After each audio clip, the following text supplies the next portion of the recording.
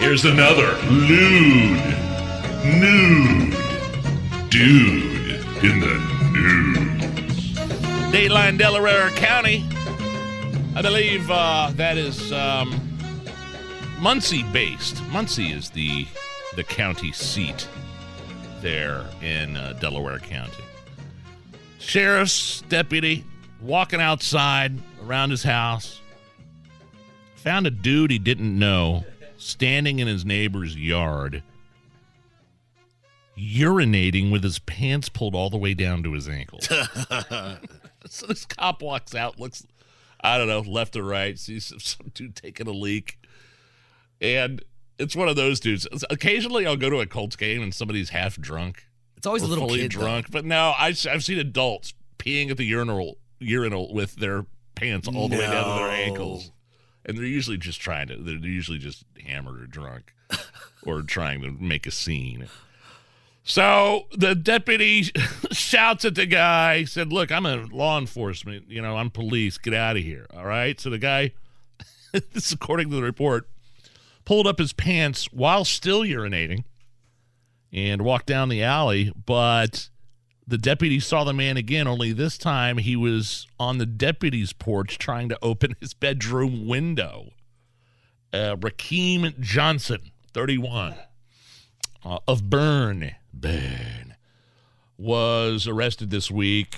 Charges of residential entry, 2 misdemeanor counts of criminal trespass, and indecent exposure.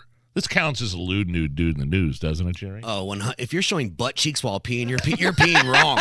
You're doing it wrong. According to the police report, Johnson didn't seem in a normal state of mind after being arrested. No kidding. Is that a huge Johnson? I love Austin Powers.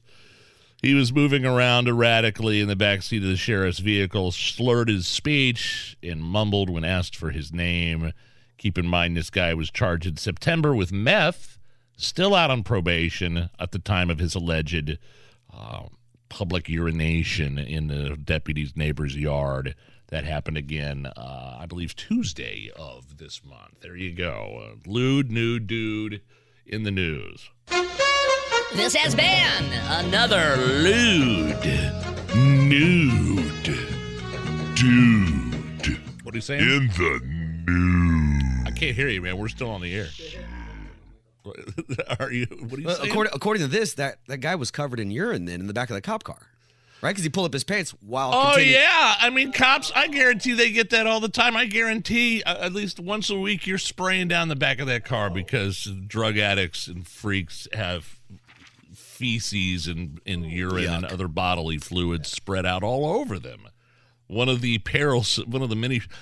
You're a police officer. You didn't sign up for that. I don't get paid enough for this. Yeah, no kidding. All right, coming up after 4:00, New York City preparing to use robots to help defend against pro-Palestinian protesters for the New Year's Eve ball drop. That's next on the Hammer and Nigel Show.